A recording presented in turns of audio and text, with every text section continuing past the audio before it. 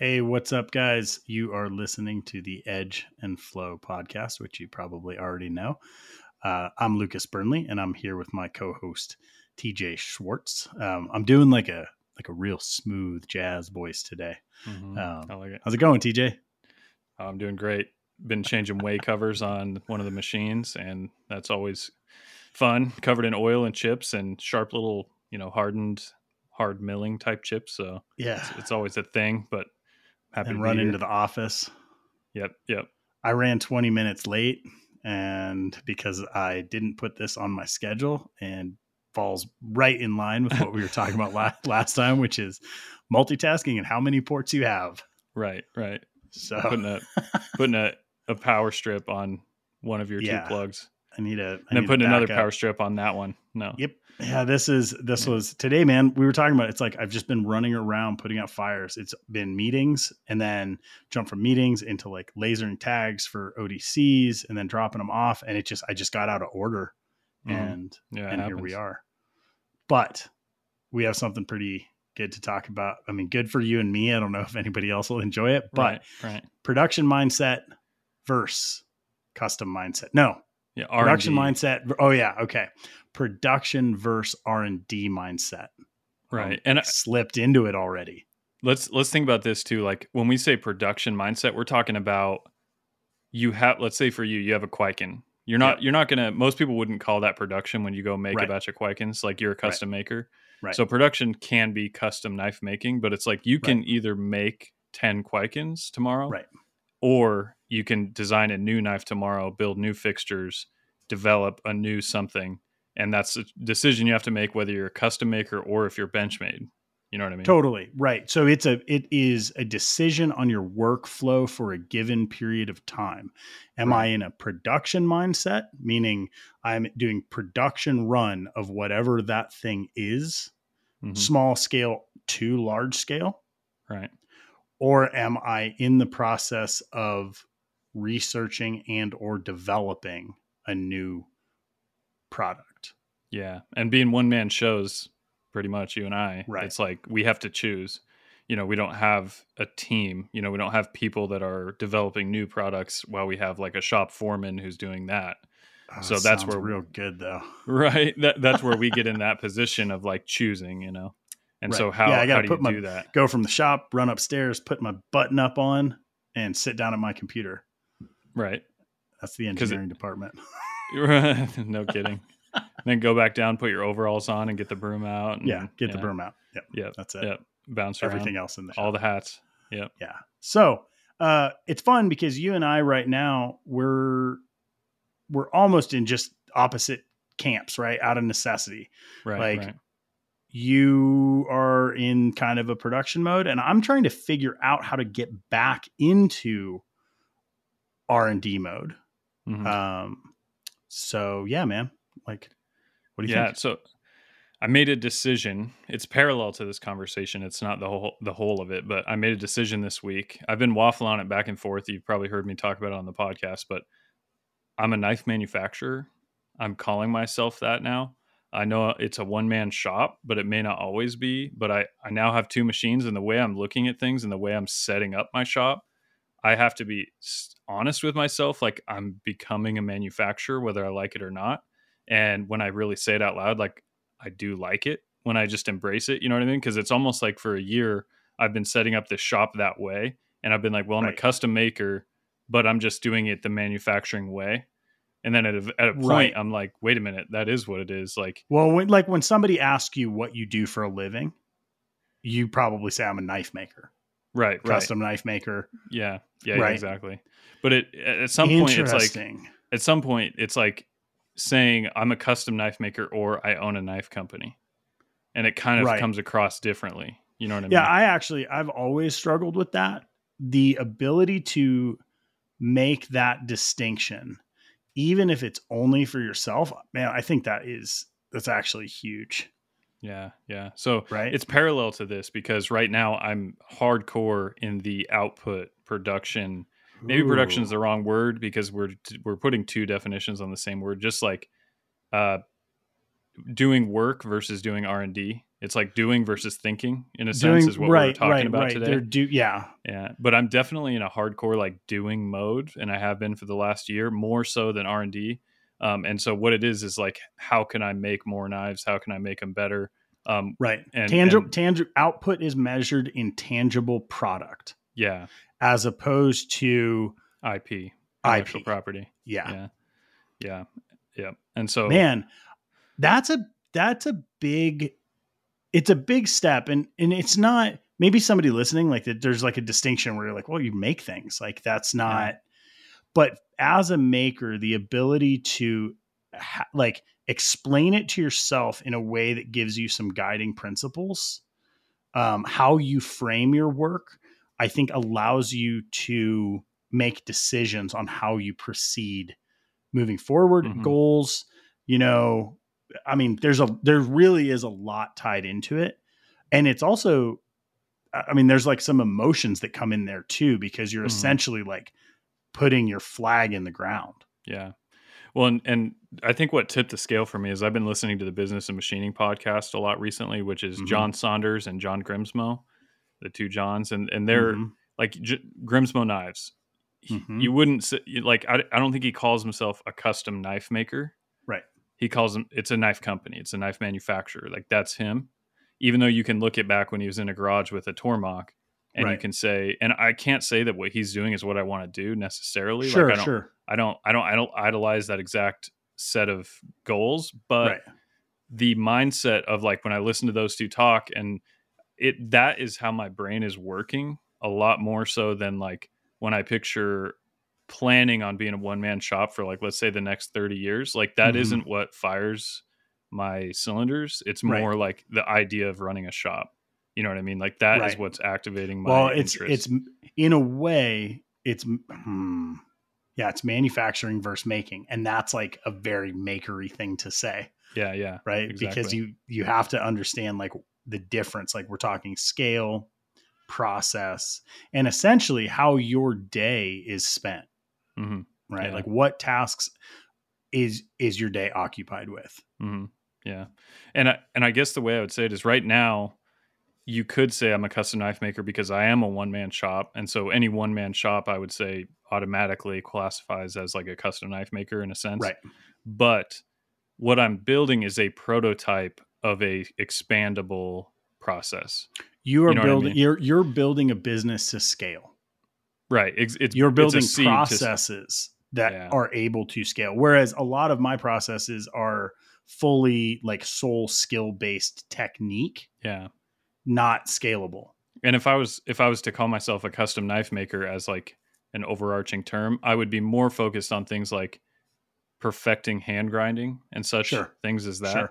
Whereas like with what I'm doing is like, well, because that doesn't fit the model that I'm interested in, it's not where I'm focused. And so I'm more focused on execution from an automation level, which is like, that's where I depart. Like, that's just where my brain seems to be going a different direction. Right. It's interesting. Yeah. I mean, I really do think a lot of this comes down to semantics, but as an organizing method for ourselves, I think there's a huge amount of value in it. It was when CNC first started to come around, kind of on the scene of makers, and people, there was this thought process that like, if you use a CNC, you're not a custom knife maker, you're production. That's like a great example of like not understanding that the process, even for a given tool, can be completely different.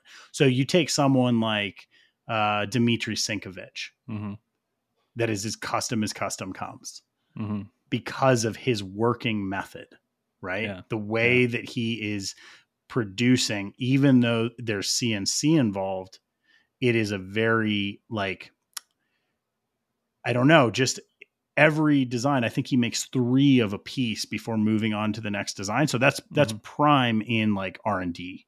Yeah, right? Exactly. Yeah. And the way that he works, the processes, the finishes, and the techniques like all play into like a custom kind of mentality. Yeah. Right. Yeah. And so I want to reframe it a little bit, because now I want to circle back to the fact that like, just because I'm describing myself as a manufacturer almost is beside the point, because as a manufacturer, I also have to be thinking about, am I in a production versus R&D mindset? Right. And so I'm in a production mindset right now, but the R&D mindset would be if I'm contemplating the idea of the next knife, I make the Right. fixed blade Overland, I make the Scalpel Plus, and I have another few ideas in the wings that are not developed. Yeah. And so for me, switching over would be like, all right, slow down production on these knives that I'm currently making. I have to make new fixtures, finish CAD files, get things going on the next generation on whatever that is. Yeah. And when do I make that switch? Where do I allocate that time? I think that's what this conversation is really about, you know? Right. Which ties into a lot of kind of where I'm at, which is essentially I run 3 businesses, Mm-hmm. right? Mm-hmm. Each one of the elements of the business is valuable. Mm-hmm. They don't all work in concert smoothly.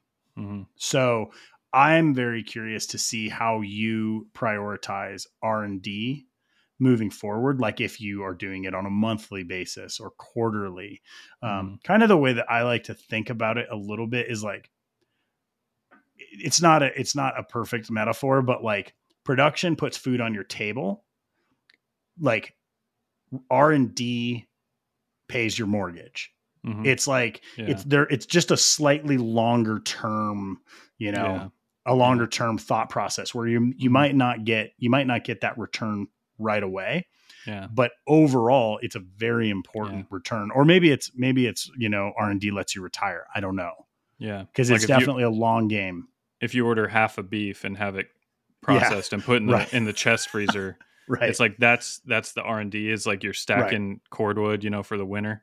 Right. But well, it's like I guess that part of the thought process is you can get into a production mindset and stay in a production mindset, and you will, if you completely ignore R&D, you start to, if not stand still, like you start to backslide at a point. Yeah, you become and it's hard to catch up, right? So it's really important to figure out a method of kind of maintaining forward momentum. Yeah. Even though from a purely financial standpoint, you're like, production is really good, I'm going to dig in.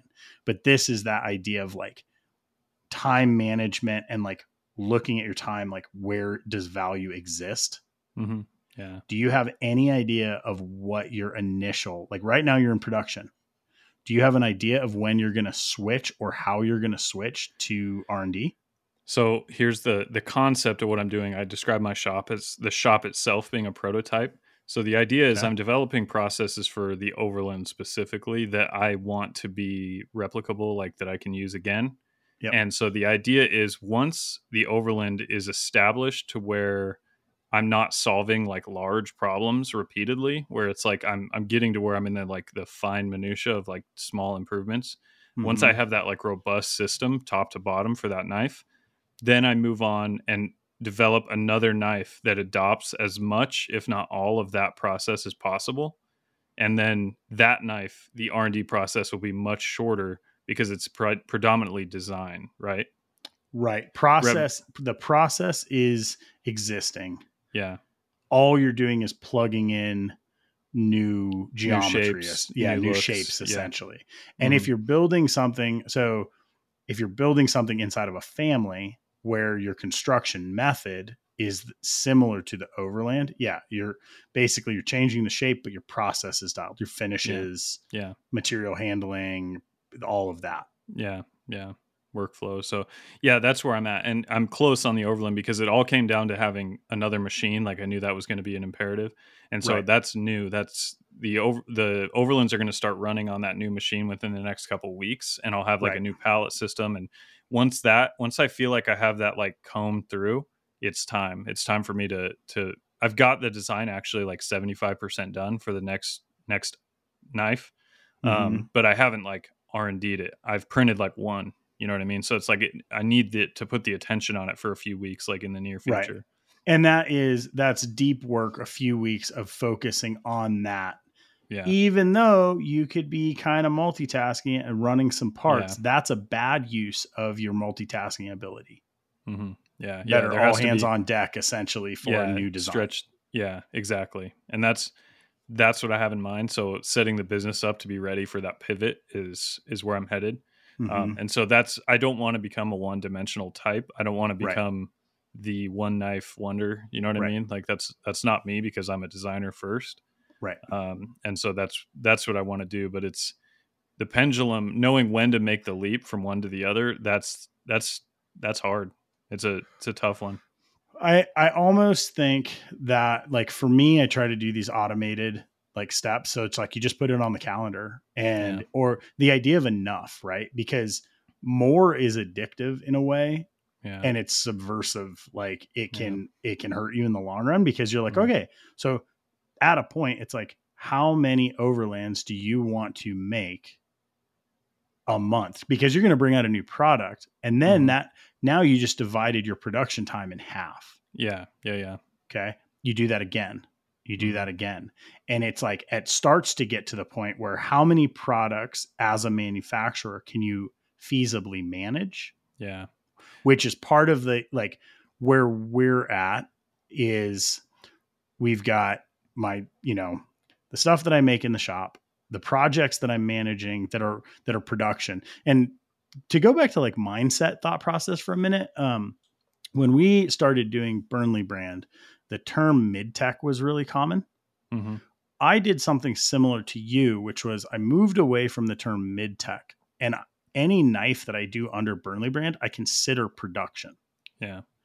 At that point, I feel like it was almost the same kind of level of decision as calling yourself a manufacturer. Yeah. Yeah. Because production, as a custom knife maker, if you say like, this is a production knife, Mhm. at that point, the idea was that it like devalued it somehow. Yeah.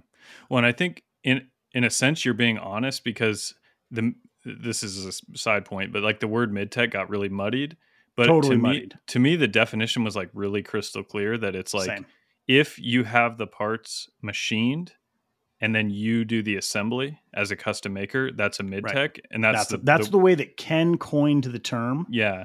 And That that's was the way it was used. the reason the mid is there, because it's Right. halfway Yeah. manufactured and Middle halfway custom. technology.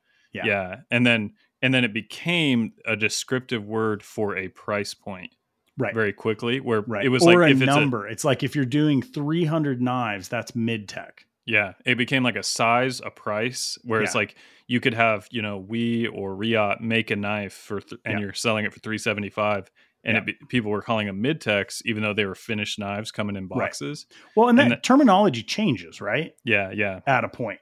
Mm-hmm. For us, it was that decision, though, of like guiding principle. If I Mm-hmm. was going to say that Burnley brand was my production company, I had to be okay with like making that jump. Mm-hmm. And, so there's over time, there's things that we fully make in-house or modify in-house. And it was just this easy thing where I was like, I just want to be able to call it production, and I don't want to have to break it down by piece by piece, Yeah. Similar thing. Does it matter? Probably not. Did it help me figure out a way to move forward? Absolutely. Mm-hmm. Right. Yeah, no kidding. Yeah, putting definitions on things is tricky business, but there is some value in that, in like I think there actually is. establishing like, this is what I am. Like, it really is what I'm doing. Even if it's only for a time period. Mm-hmm. Right. Exactly. Or being able to shift your mindset from, I'm working in the shop, I'm making knives, this is work, to being able to sit in front of your computer and say, I'm designing a knife, this is work. You and I have talked about that. I've always struggled with anything that is not me physically working with my hands as work. Right. And it's so backwards. Well, tell me this, like you're trying to get back into the R&D mindset. That's right. That's your goal.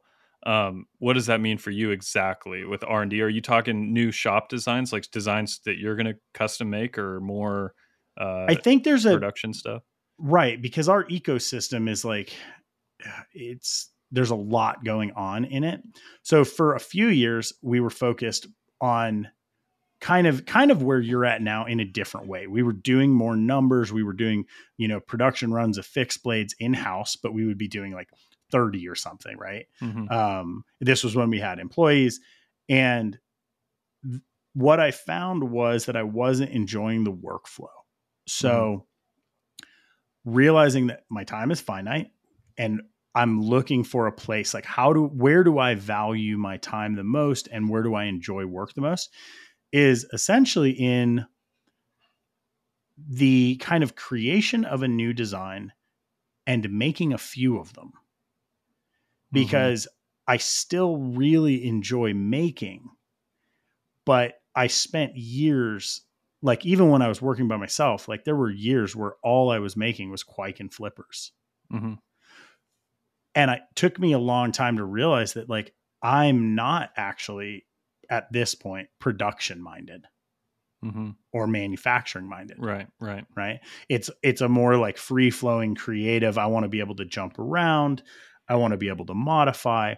So ideal scenario for me right now is essentially I'm able to shift my focus enough to where I'm spending the time to develop new products. Of those products, maybe a third of them or half of them are things that I'm going to physically produce myself for a prototype or for a run or for like a small batch for a show. But even that, I'm trying to figure it out, right?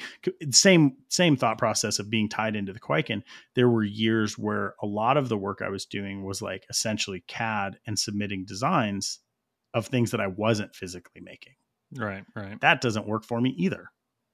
So tell me about your process when you develop a knife. Like let's say a folding knife, maybe it's a frame lock, maybe it's not, whatever. What's step one?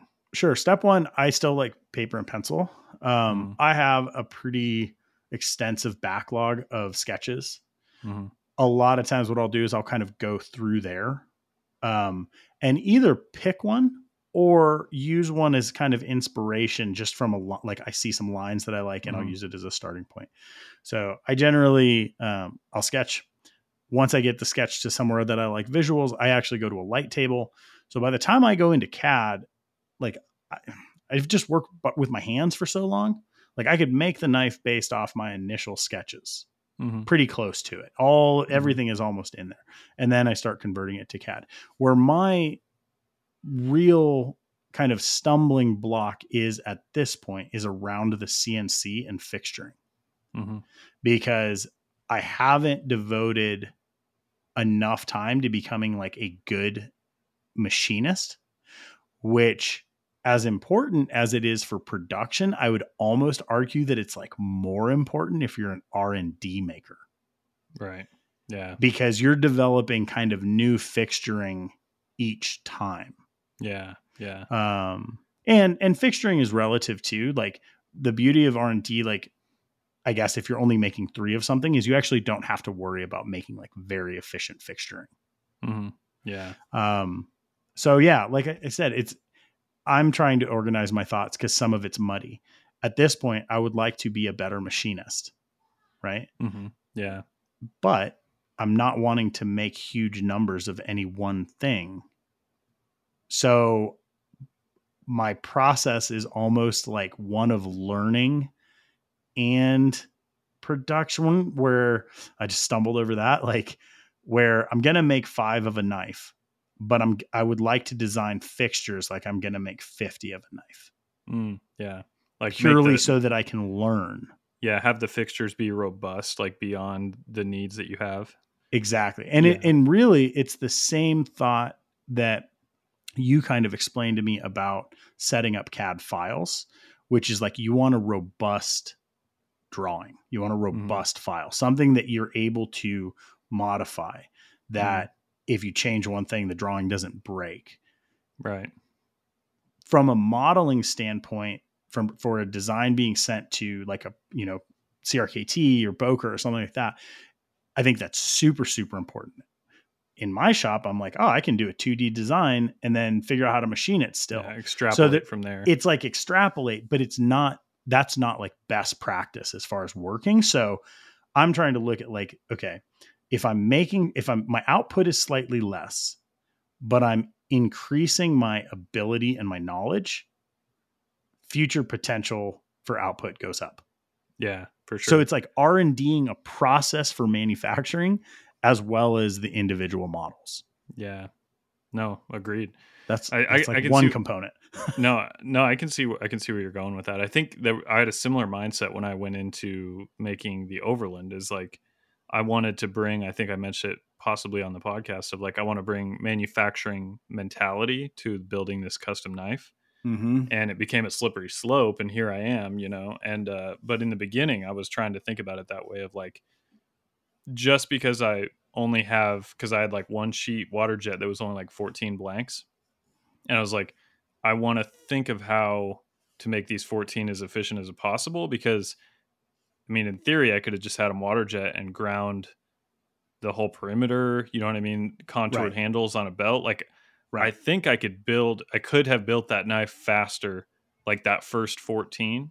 I could Right. have built them and finished them faster without going and focusing on like efficiency in the beginning, if that makes Right. sense. You can build one faster. You can't build 100 faster. You Exactly. start to lose time on each consecutive piece. Right, right. And so yeah, it's a tricky game to play because you don't want to build like, oh, I'm going to put a pallet that has all 14 blades on there, right out the Right. gate or something. But it's like I can see where you're headed though. It's like you want to have the knowledge of the manufacturing side to help Right. with what you're trying to do, but it's Right. not so And you can wring every last drop out of it. right. It's not so I can wring the efficiency out of it, but it is, I do think it's really important at this stage.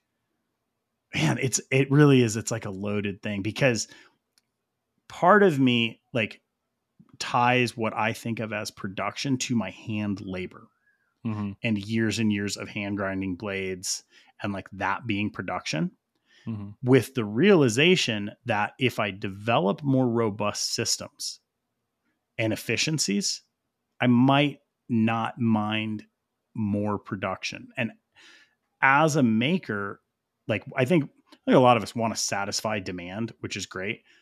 Our brand at this point, like nothing I ever make in my shop can like come close to satisfying like anything. It doesn't like Mm-hmm. we'll drop a run of 200 Cypops on the website and it's 30 seconds.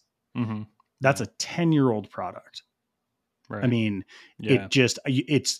it doesn't work. Right. So production design satisfies, like when I say production, I mean like, collaborative design Mm-hmm. is able to satisfy part of that for me, which is like to get my knives into people's hands. Yeah. And to everybody that wants one's Into hands. everybody that wants them. And Burnley brand is actually like a really good outlet for that because, the SQD2 or something, like I'm essentially building a custom, but we're able to hit a lower price point, but still hit the quality and build 500 pieces. And it's like, it's cool to put 500 pieces out on the market. Mm-hmm. Yeah. So I'm kind of struggling with some of the thought processes around like where my time is best spent now. So I think like if I really had to make it like a simple version, it would be I'm designing and making knives, submitting the like small batch, submitting those designs for production for larger numbers. Mm-hmm. While doing that, increasing my personal efficiency out of the shop. Yeah. No, that's awesome. We'll see. Yeah. No. I mean, Dream big, it's man. I like it. Well, and where also does R&D, is it only knives and that's a good hard question. goods? That's a good question. Because Right? there's NFTs. No, I'm just Yeah, kidding. But there's dropping soon. Yeah. But really, like in our brand, there's so many products mm-hmm. that is not a knife and is not a hard good, that those all require development and, imagery, logos, branding, like whatever it is, like the ODC, like the little pouch we just did. That was a fully R&D. We just did the first R&D drop of that project, the first production run. Yeah. No, that was really cool. I want to have one of those. Took time. I need to just I'll just send you one. Those are awesome. So yeah, like I guess one of the questions that I've been having or fielding for myself is like hours in a day, days in a week or month. How much time is devoted to production or development? Right. How do you categorize that? How do you place a value on it? So I've been witness to times where other businesses or things that I've seen in other businesses where people the common tendency I see is actually to over develop new products, and that Agreed. is probably the bigger killer as opposed to underdeveloping products, I guess, if that makes sense. Like fully fleshing out a product and fully getting it to market with full efficiency and full marketing force and full attention to detail is a lot of work. And I think it's common to like overextend with too many ideas, too many products, too wide, too big of a cut. And I'm actually resisting the urge to overdevelop. So like I feel like I'm preparing for that next round of R&D, but Mm-hmm. it's the approach I have to it is not pushing myself towards it. It's actually holding myself back because Interesting. I've seen it go wrong where it's like a product is finally finished and it's like it never got a chance to be what it could have been because the next product came and replaced it or whatever. You know what I I've mean? said like for years, I'm like, I don't want to be necessarily prolific. I want to be iconic. Like I want my designs to stand on their own. Yeah. When you think about custom knives, and it's really interesting because I'm going to throw a production knife out as my first custom, right? Which is the Sabenza. Yeah. When you think about products like that, that is a prime example of something that is like, it was designed, it was good. And then there's iterations of it. It was given time to grow and build a following, right? Yeah. Like a custom analogy kind of would be like, you do a knife show and you put 50 knives on your table. People don't see your knives. Like they don't see any given knife. They just see a C. mass. Yeah. Yeah, it's a C. They can't focus. Yeah. All right. So too many It's shiny a similar. things. I think it's kind of a similar thing. Yeah, 100%. I would say that at small scale, it's harder to do that just because of the necessary timeline of you like making a new model. Sure. The risk for you would almost be making a new model and never coming back to the Overland. Yeah. Yeah. That's right? The hard part. And the hard part is like, what if I never got the Overland to its fullest efficiency level? If that makes sense. So if I start anew with like a new set of processes, and they're not all the processes will be new, but it's like I've built a lot of fixtures for the Overland and I've yet more to build. Right. And it's like right when I finish that, do I do a hard 90 and then put them all on the shelf and let them collect dust? You know what I mean? Really, it's like, you're making the prime argument for manufacturing, right? Which is I don't have time to make Overlands right now. I need one more machine and I need an operator. Yeah. The techniques used to build that knife are teachable. The demand is there for the output.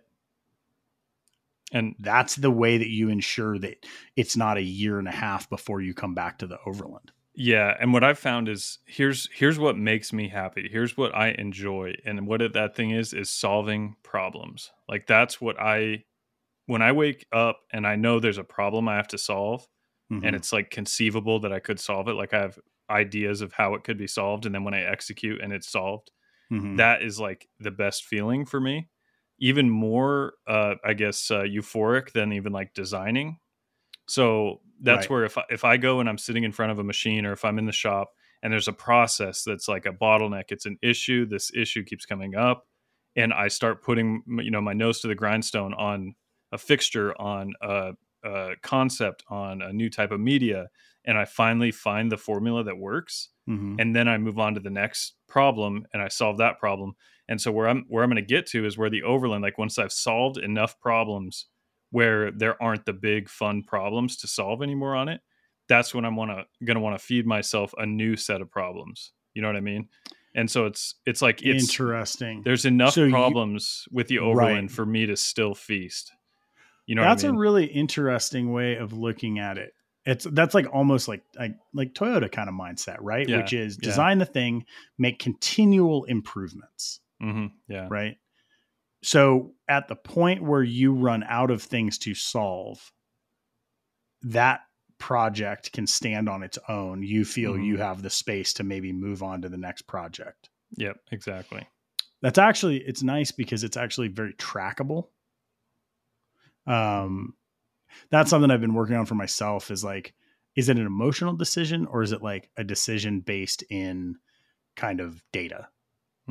Right? Is there a reason for it? Like, do you have a reason for your argument? Is it backed up? So, and I think the plan though on the next knife is like 90 to 95% of the problems I'm solving right now will be the same solves for the next knife, but I want to have another 5 to 10% of new problems. And you know what I mean? On that next one, like I want it to be that way because I don't want it to be cookie cutter. You know what I mean? Right. I want to have that new vein of like things that I have to push for. And so it's like, but if you, my only problem with doing that too soon, like I said, is like, if you have too many problems to solve too much and are behind on all these problems, then like businesses struggle. You know what I mean? It's like, there's just too many problems and too many diversions. Or you struggle. That's like, I would say that's probably where I fall into more often than not is kind of too many irons in the fire because I get super excited about projects or learning something new. But I have a hard time sometimes following a line of thought all the way to completion. Yeah. And that's what I've tried to be particularly disciplined in doing that because I'm in the same way. Like I like to diversify with all my thoughts and dreams and goals and ideas. And this last couple of years has been like I want to distill it down. Like this is the goal. You know what I mean? Let me ask you something about problem solving. Do you have a sense of how far out you solve problems? In the future? Does that make sense? So like here's the thought process, right? You are bandsawing a knife, you're hand cutting a knife out of bar stock with a hacksaw. And you're like, man, this would be way faster if I got a bandsaw. You could go and get a bandsaw and you're absolutely right. Or you could look at the bandsaw and say, well, actually going to water jet would be much faster than going to a bandsaw. Right. Right. Where in the process I think your process is like in your own capabilities, like your problem solving. This is that idea of like almost creating too much efficiency, which is like, if you create too much efficiency, you ultimately don't do it yourself. Right. Like you'd say, well, instead of doing the bevels in house, I'm going to send them to Larkin. Well, since I'm sending why am I going to machine my scales? I'll send those out. That's like you over efficiency to the point where you actually don't get to solve the problems or make the parts. Yeah, exactly. Yeah. Right. So that's not your goal. So you do have a stopping point for your problem solving. Yeah. Yeah. So you're talking about like, how many problems am I thinking about in the future that are not yet on my plate? Is that the question? Yeah, maybe. Like, how far are you projecting? Well, generally a lot of problems that I have involve the difference between the way I'm doing it now and the difference and how I could be doing it that I believe is the solution is often money, So it's like a big part of it is like, what improvement can I afford to make right now? And it's like, I'm going to make as many as I can afford to make. And like that one large part of that comes down to like my square footage. It's like, I have to do what's possible in my square footage because that's what I have right now. And so a lot of the things I have solutions like in mind for different things that are going to be when I have more square footage that are going to be like automatic, like buy that thing as soon as I have the square footage. But I'm solving problems in a bubble right now of that size of shop. And so it's like, I have like ideas in the future of solves, but this solve is the one for now. And so like you've said before, yes, but later kind of focus. But my brain solves problems. Like it's to the point of almost being like toxic. Like I find problems when there's not problems. I just like, I like to chew on problems all the time. And that's just what makes me happy. It's because you're a robot. I think so. I don't know. Or Elon Musk. I'm a reptilian. You might be a reptilian. Yeah. I don't know. This is one of the strangest times in my career, just because I actually have options. And so trying to kind of figure out, like asking myself, like, what do I want my days to look like? You Do you know, like solving problems? I don't, I think there's some level that like I must like solving problems, but I wouldn't, I obviously don't feel as strongly about it as you do. Like, I don't know if that's like my driving force. Mm-hmm. That changes though too, right? Yeah. I think for me, we've talked about the game of knife before. Making knives was my introduction into this industry. At this point in the industry, there are so many things that are interesting to me that I almost don't differentiate between like making a knife versus like coming up with a t-shirt design or like figuring out like the ODC or something, right? Like a project or and general brand development and stuff. in like brand development. Right. Yeah.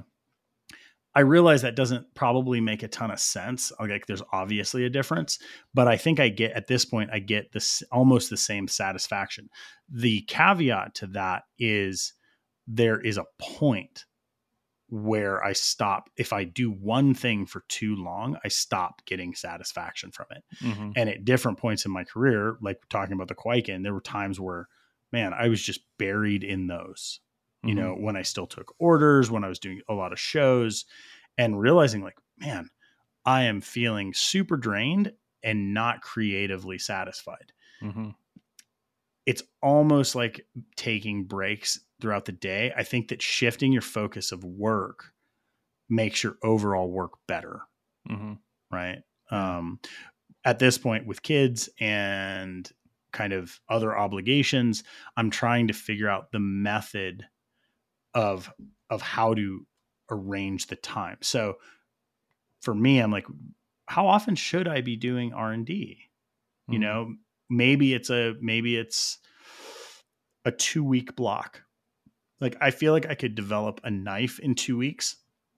I feel like if I was to develop a knife and have it ready to machine, I'm probably looking at a month. Yeah. That feels right for me. Yeah. Somewhere in there. That's reasonable. Yeah. So where do you pull that month? Do you space it out over the course of 6 months, a week at a time? That's tough, man. That's like I said, I have the horizon coming of this taking on this next R&D project. Right. For me, because of the route that I'm going, I'm putting my finger on the pulse of the business of like, when am I not behind on orders? When do I have a little bit of breathing room to do it?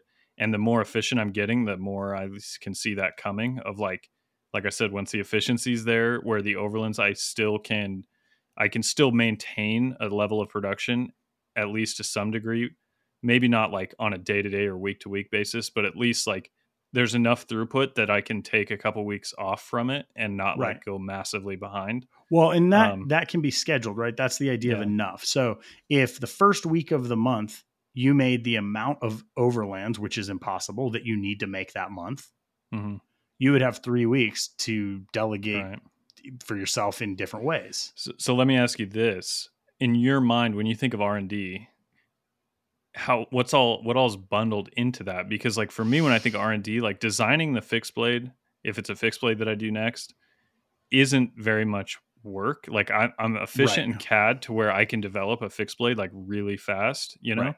It's not taxing for me to like squeeze developing a fixed blade in during a production schedule.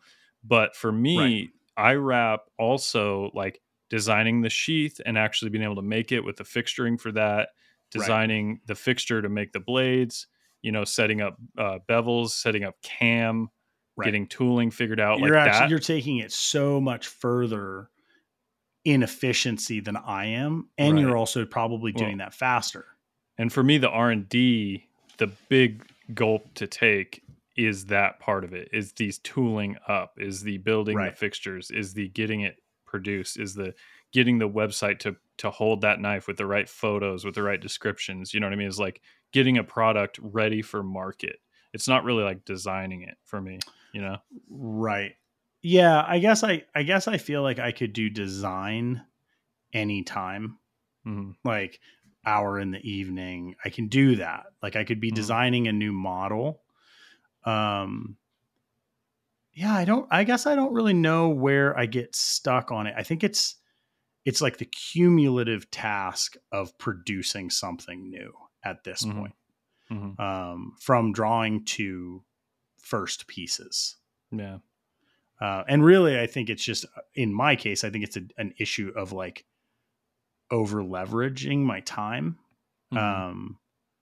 So same for you though, almost, where it's like, there's a point where I need to say like, enough is enough, like, of this type of work. Mm-hmm. Now this becomes a priority.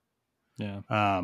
Or having like a design output goal, like, all right, I would like to be able to submit 1 to 2 new models to each company that I design for annually. Mm-hmm. So you have 4 Yeah. knives, And so you prefer a schedule of some description over a gut feeling type thing? No, I would say that I work towards scheduling because it's not my natural state. And Mm-hmm. really, a lot of times there's years where it's like mid-year I come up with some concept and like play with it and get really excited, and that's a submission. It's like so it's not like as cut and dried as like, oh, Mm-hmm. 4 designs a year and this is the way Yeah. it works. You Yeah. never know when that like spark is going to hit, Yeah. Yeah. It's like the name any art form, and there's the writer's block, the muse, the Right. every industry has its own description for like that captivating moment where you create a creative flow and whatnot, and how to do it. Right. Because R&D, like when I think about the R&D side that I'm describing, where it's like getting it ready for the mill, you know what I Mm-hmm. mean? Where it's like I'm actually making it, that I don't have to wait or like try to develop an environment where I can do that. It's like I can just do it. No, that's I know. technical. Yeah. That's technical. And again, your proficiency is greater than mine. So I think that in a lot of ways that is a more daunting task to me because it's not efficient. Right? Right. So hence back to the original conversation, which is like, what is it that I'm actually trying to do R&D on? Yeah. Is it even a product? Yeah. Or is is it it a process? Yeah. And these are the shades of like gray that I think it can be really cut and dry to be like, oh, like I make knife, like Mm-hmm. I make another Yeah. knife. Right. There's a quote I heard that I really like. It's at least part of the quote is, you always fall to the level of your processes. Right. Or your training. You don't rise to the Yeah, occasion, you fall to your training. exactly. Right. And in manufacturing, no matter what the dream, the goal, the sales, the marketing, the everything, you Right. will always fall to what are your processes. Right. And so for me, it's like that's why I'm delegate or spending so much time on the processes with the Overland. Yeah. Is like it's got to be bulletproof. Like it's got to Right. be dialed. You know what I mean? Well, and And so your method at this point actually has another big benefit, which is a long time ago, a good friend of mine, Derek Obatake from Steel Flame, had told me, like, if you build a business, build it to sell. It doesn't matter if you ever plan on selling your business, like you leave it to your kids or close it when you retire. well, we both named our brands after our last name, so I know, that was a bad start. kind of tied in. Yeah. You know what though? Not a deal breaker in a lot of cases. Yeah.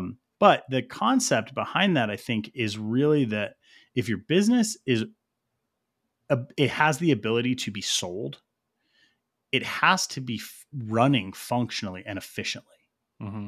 Yeah. It doesn't matter if you're Like going to sell it. if you personally are this keystone that when Yeah. removed, it all collapses. Right. It's Well, not that's the saleable. argument that Yeah. you're not a business. You're Yeah. self-employed. Right. So I am self-employed with like these weird like toeholds in other areas with Mhm. passive income and stuff. Right. But you are actually developing a process that you could exist as a company without you. Exactly. That's the goal. And the reason for that goal, again, is if I solve a bunch of problems on a product like the Overland, Right. and I'm done solving, you're never done. But like Right, when I never get to the point of diminishing returns where there's not huge, like it's just running, it's smooth, then I would like to train someone to be able to help me with that Right. and find a new set of problems. And like, that is the endeavor. And so it's like just what you're describing is like, I'm handing things off in theory in the future. Like that's kind of the vision going Mm-hmm. on. But it all revolves around me solving new problems. So it's like that's the foundation. It's not that I necessarily want I like I don't look at manufacturing and say that's what I want because it's like glorious and it'd be cool to have. Sure. It's because it's the environment that allows me to solve problems every day Mm-hmm. and then take those solutions and hand them to my right hand man for Right. the continuation of those, for the execution of that. Absolutely. Well, and in reality, I think we are constantly looking at our time, and at least I do. I would assume you do, and most of us probably do, right? Of where is my time best spent? Mm-hmm. That is that shifts, right? Mm-hmm. In my 20s, my time was best spent trying to make as many knives as I could and get my name out and make as much money as I could to move forward into like the next stage of my life. Mm-hmm. At this stage, I don't want to work and I don't need to work like I did when I was 25. And I Mm-hmm. have different criteria for myself of like, what is success and like, what is important. Mm-hmm. Like we always come back to the kid thing, man. It's like, there's a point where I'm like, it doesn't like a little more money doesn't matter if it's like taking more time from my family. Yeah. Yeah. Right. So Yeah. there's these balance points. And I think that like the method that you're doing, what's cool about it with the idea of scaling, which again, we tried to do where we ran into the problem was I lacked management. We got to a point where there was an efficiency of output.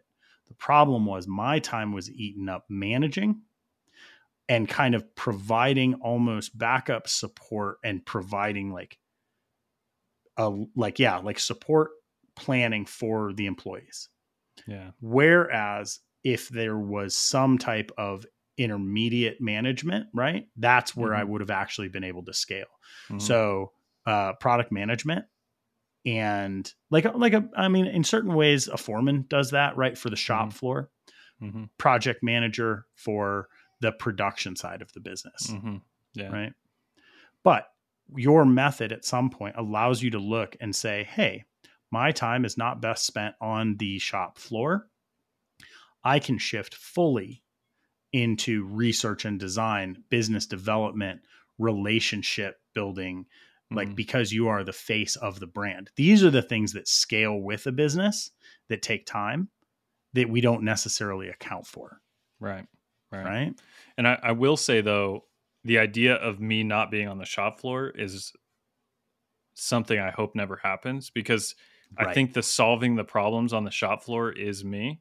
Yeah. So it's almost like if I was going to get more help in a broad scale, I would want more help on the business development side. As And I would opposed stay to as opposed to me getting out of the shop and doing that. It would be the other way around. You know what I and mean? I agree with you 100%. Maybe I just have a hard time letting go of things. Right. I like to make things. Mm-hmm. However, I would have a harder time letting go of strategic planning. Mm-hmm. Oh, yeah. In a way. Yeah. But at the same time, if all I was doing was that like strategic planning, I would lose my mind. Yeah. Mm-hmm. I need to. So yeah, maybe I'm trying to like in my brain, it's almost like all or nothing, where there's a more kind of homogenous approach that is, it's what you do now scaled with support, but it doesn't fully remove you from any one area of the business. That would be like, that would almost be the ideal, right? If I was setting up machines and building fixtures and running like the first 10 of everything, and then someone else was operating the machine, that would be it for me. So you know what I mean? In our tiny business of me and my wife, right? I still think about like job titles in a way. And like, if I was to scale a business, I guess really where I would want to be is like, I would want to be a creative director almost. Right. So the way that I would see it is like, okay, so there's some huge company and I'm in like a cell Mm-hmm. that has some machines and a computer. I'm basically in my own shop Yeah. with the support of manufacturing. Yeah. And I'm able to say, hey, I want to do this like winter collection of clothing. Here's my initial sketches, and like hand it off to someone who is able to actually, proceed on that Yeah. and like Execute. Yeah. execute. Like, Yeah. here it is. Do Here's the the product idea. management. Yeah. Right. So I guess ultimately, like you had asked, like, do I like problem solving? I'm like, ultimately, I like coming up with ideas. Yeah. Right. I think that's for me, that's the, like where I really feel the spark is when I come up with something and I'm like, oh, I'm super excited to make that. And people are really going to enjoy it. I think that's where we differ, because I think do too. I think it's cool for me. Like, I like coming up with new ideas, but Mm-hmm. it doesn't hit me nearly as hard as solving problems. Is like, especially when it comes to making things, like fixing issues in the shop that Right. are problematic are Right. just addicting to me. Like, it's just, if a machinist that I was paying to work for me had an issue with a fixture and he's like, "Hey man, this fixture's just not working out." It doesn't make me mad like, I got more work to do. I got to do this. For me, it's like immediately gears turning, like, "Oh, this pin, it's undersized, it's a problem. Okay, solve the problem." Like, that's how I just want to live. You know what I mean? Like, that's This is super bring interesting. So, bring all your problems to me and I'll solve them. Like, that's how I want to be in the shop. oh yeah, I think we figured out like there's Yeah. like a big shift, right? So, um, my good friend Joe Mangiafico, who worked Mm-hmm. for us for a couple of years. I know he's been listening to this podcast. So if you are, man, Nice. just a shout out to my What's up, Joe? buddy. Yeah, you guys should check out his knives because they are awesome. He is a very hard worker. Okay. And he's efficient. Mm-hmm. Us working together, I know he had to wait for me a lot of time because I would get distracted with an idea. Mm-hmm. That's where that middle management component really was Mm-hmm. like almost necessary. He wanted to be able to work consistently through numbers. And I Mm-hmm. would be like doing something and then like, oh, there's Luke like skipping off because he had like some weird spark of an idea. Mm-hmm. I think a lot of times in our businesses, like figuring out your strengths and just like working towards them may be more efficient than figuring out your weaknesses and trying to like shore them up. Yeah. Yeah. Double down. Yeah, Yeah. like double Take down. take what you got and like magnify it. Yeah. Right. And it's hard because like we all have holes in our game. That's like Mm-hmm. it's just Mm-hmm. the nature of being a human, Yeah. right? Yeah. Yeah, so I don't know. The problem with that is you can't necessarily, even if you're not going to like work on your weaknesses, you can't let them affect the overall business. Yeah. So we find solutions. Yeah. Right. Workarounds or people that you work with or people that the Yeah. ideal Delegate. scenario. That's why you and I would be a very good team, probably in almost anything we do, because we Mm-hmm. actually fulfill very different roles and have a completely different process. Right. Right. No, I So agree. if you have 3 or 4 people that provide different assets, I think Mm-hmm. you're very well rounded. Yeah. If I were to build a company at this point, I would be looking to build it with people that had skill sets that supported and shored up Contrasted you. they were full contrast. Yeah. Yeah. Right. No, for sure. Yeah. And all this being said, like, I'm not like putting out an ad to hire someone right now, because my shop square footage is going to, honestly, I don't even know if it'd be smart to even have an employee other than like some part-time help with the size of my shop.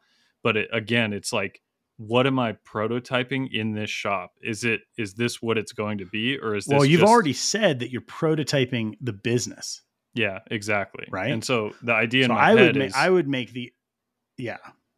If once I have the ability to spread out a little bit, have a bathroom specific to the shop, have the ability to have employees come and go, it's like, this is what this employee would do. This is what this employee would do. Like, that's what I'm thinking while I'm doing what I'm doing.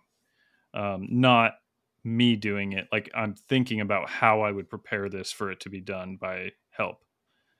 Right. Yeah. Laying it out, making order op sheets, making like, hey, here's where you find the information about this job. Here's where you find the tooling list, even though you don't need a tooling list for the job that you're doing maybe. Right. And I've been developing some processes like that, like developing a work order. So it's like I'll create a work order and I'll take it to the shop and I'll do it, even though it's me writing it and doing it. You know what I mean? Yeah.